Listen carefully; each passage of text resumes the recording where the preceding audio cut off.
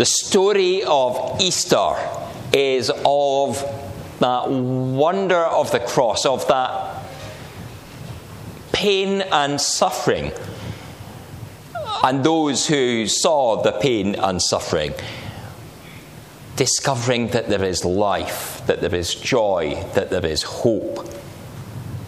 When all is lost, or at least all seems lost, hope awakens. Hope returns. Hope is alive. I guess we've seen that in the news this week, in the images from Paris of Notre Dame Cathedral, taking us through from that anguish of seeing the flames and seeing history being destroyed, a place of worship falling towards ruin.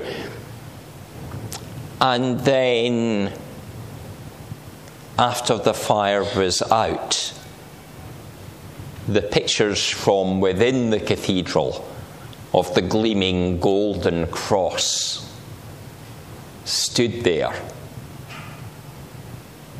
Hope triumphant. New life promised for the future. But how often do we allow ourselves to be the pessimist? How often do we stick with that sense of loss and not get the wonder of the cross? We stay with the failure and not the joy. We sometimes forget we have a God of love, a God who cares for each of us and who wants the best for us, even ready to give his Son. In our passage today, everyone had forgotten what they had been told. The women arrived at the tomb. It was early in the morning. They had prepared the spices so that they could properly embalm Jesus' body. But they get to the tomb, and the grave is empty. And they're confused and they are afraid. They had forgotten the promise of hope that had been given to them. They had forgotten the words of Jesus, what Jesus had spoken to his disciples. It's recorded in Matthew 17 that Jesus said, "The Son of Man will be handed over to people who will kill him, but 3 days later he will rise to life." At the time that Jesus had said that to his followers, they were filled with grief. They were focused on the word kill. They'd heard that and their ears closed. They didn't hear the stuff that came afterwards. They'd got to the sad part, but not the hope.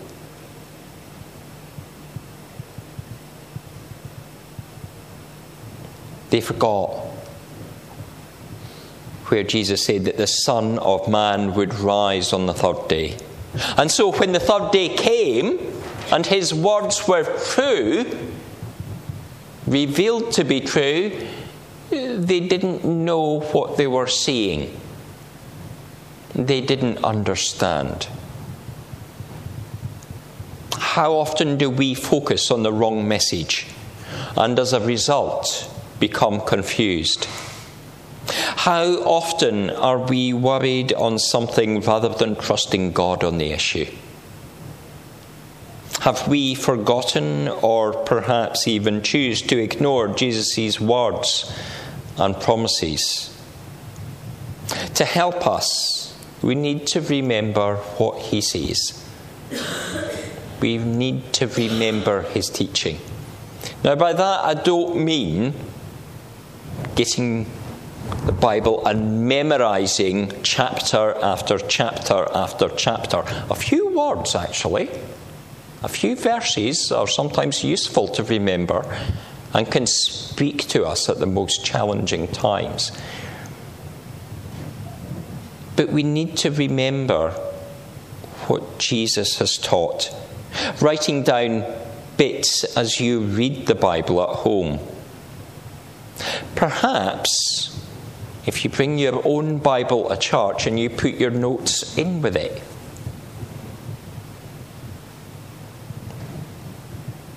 Maybe taking notes as God speaks to you in prayer. Or keeping a prayer journal and looking back on it as prayer is answered. And of course we do have to look back at those notes and remember and recall. Because it's one thing to write something in a diary, and it's another thing to look at the diary later and remember you've got an appointment coming. It's no use putting something on the calendar if you then don't look at the calendar. In the same way, we have to read and put down what we've learned and look back at that and say, this is an important message for us.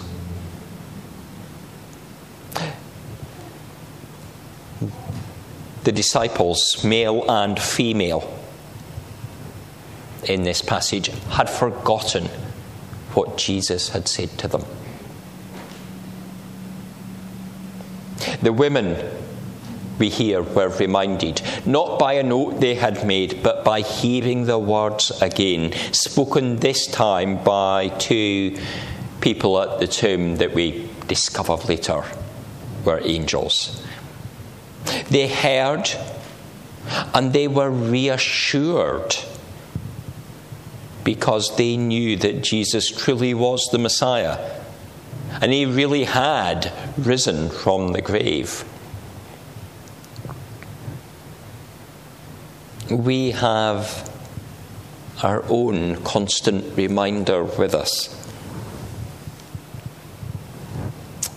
In John 14, the resurrected Jesus promises his Holy Spirit will come to us, teach us, remind us of what he has said. The Holy Spirit is a constant companion for us, and we need to be open to his guidance as we read the Word. We need to be open to the Spirit reminding us of what we already know as we share with people, as we come across situations that we are struggling with in our life. If we allow him to, the Spirit will speak from deep within our heart the words of joy of Jesus. Words which heal and reassure, inspire hope, and bring great joy. The day of Pentecost had not yet arrived. The Holy Spirit had not yet come to Peter and the other disciples. And when they heard the women's report of good news, they were not open to the Spirit's guidance, but they scoffed. An empty tomb? Maybe the women's story was an old wives' tale. Nothing in the tomb. Nothing in their heads, more like. And that response is not simply, as it's sometimes put down, as because it was women who had reported it back and how women were undervalued in society. The disciples would have dismissed the testimony from men too. The disciples just aren't expecting to hear this news. They fail to comprehend it. They just can't get their mind round it. It does not make sense to them. Nothing in the tomb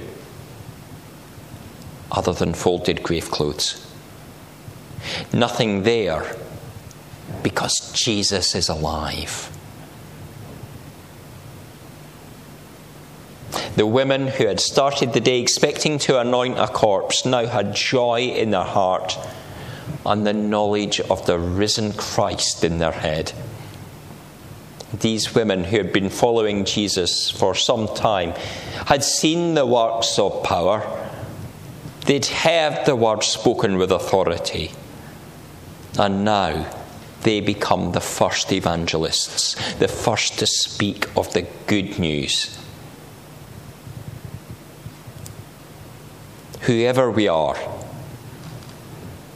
whether we're male or female, whatever nationality, whatever our heritage, whatever our past sin, we are redeemed by Jesus. We become adopted into his Father's family. Whoever we are, we can have hope. Peter, perhaps thinking back to his earlier denials of Jesus, went to check for himself. And he returns amazed. Amazed, but also perplexed. He wonders to himself what had happened.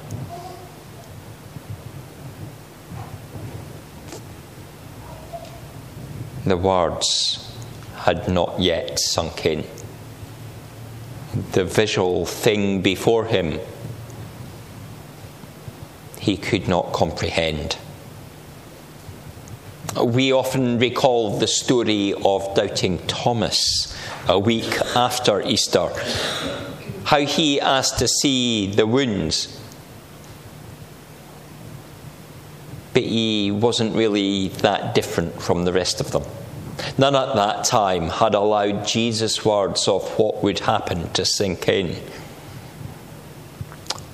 When a person tells us of something that God has done, do we believe them? Do we trust that God still does wonderful things in people's lives? Do we trust that someone who's different from us, maybe they're younger, maybe they're from a different country, whoever they are, maybe someone that we might consider less spiritual than we are, that they might actually have something of value to give us? How many of us are ready and willing to use our gifts to praise God and acknowledge what he's doing? How many of us make opportunities to encourage the expression of gifts that others may have? Do we listen? Do we reject? And what if we try to share something of God? If we are rejected when we try to tell the good news, do we just give up?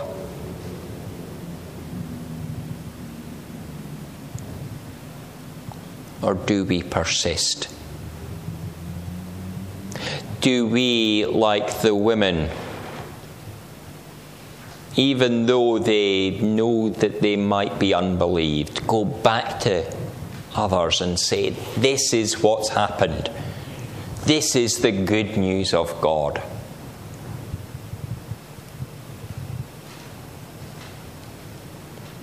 And they tell it in such a way that Peter awakens to the fact that there might be something in it and goes to seek it for themselves. As we share the joy of Easter, we need to continually, joyfully be telling of Jesus' victory, even when the folk that we are talking to think it's a load of old tripe. When they can't accept that such a thing would happen. How could he rise from the grave? That doesn't make any sense. It maybe doesn't make much sense in the natural world. But God can do great things. God can do amazing things. And the Father raised the Son from death, and he lives forevermore.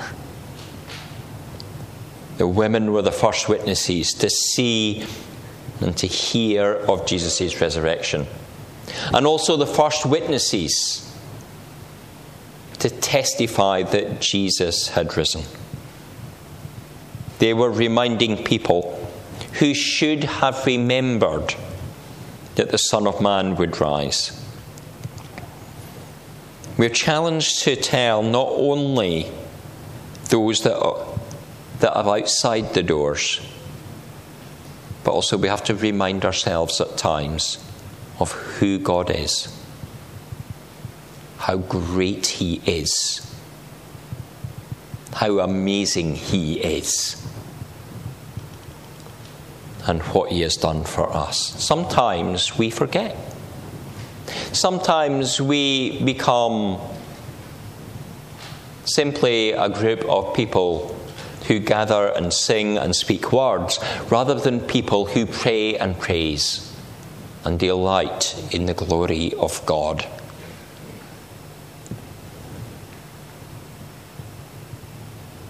But we are people who can know the joy, the delight, the amazement of the God who can do anything.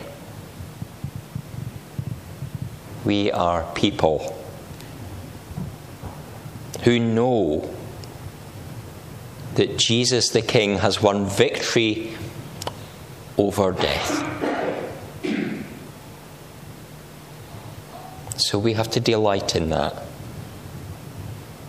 To share the good news, even at the times it might be rejected. But we have to share it, as the women did to the disciples, as Mary Magdalene reportedly later did to Tiberius Caesar. You may feel too weak to do that. You may say, I'm too young or too old. I'm too weak or too frail. Nobody ever listens to me. But you have to say that God does something amazing. He has raised Jesus from the grave. Jesus, our King, is among the living, not among the dead. Remember him and celebrate Jesus' triumph over death, by which we may enjoy eternal life.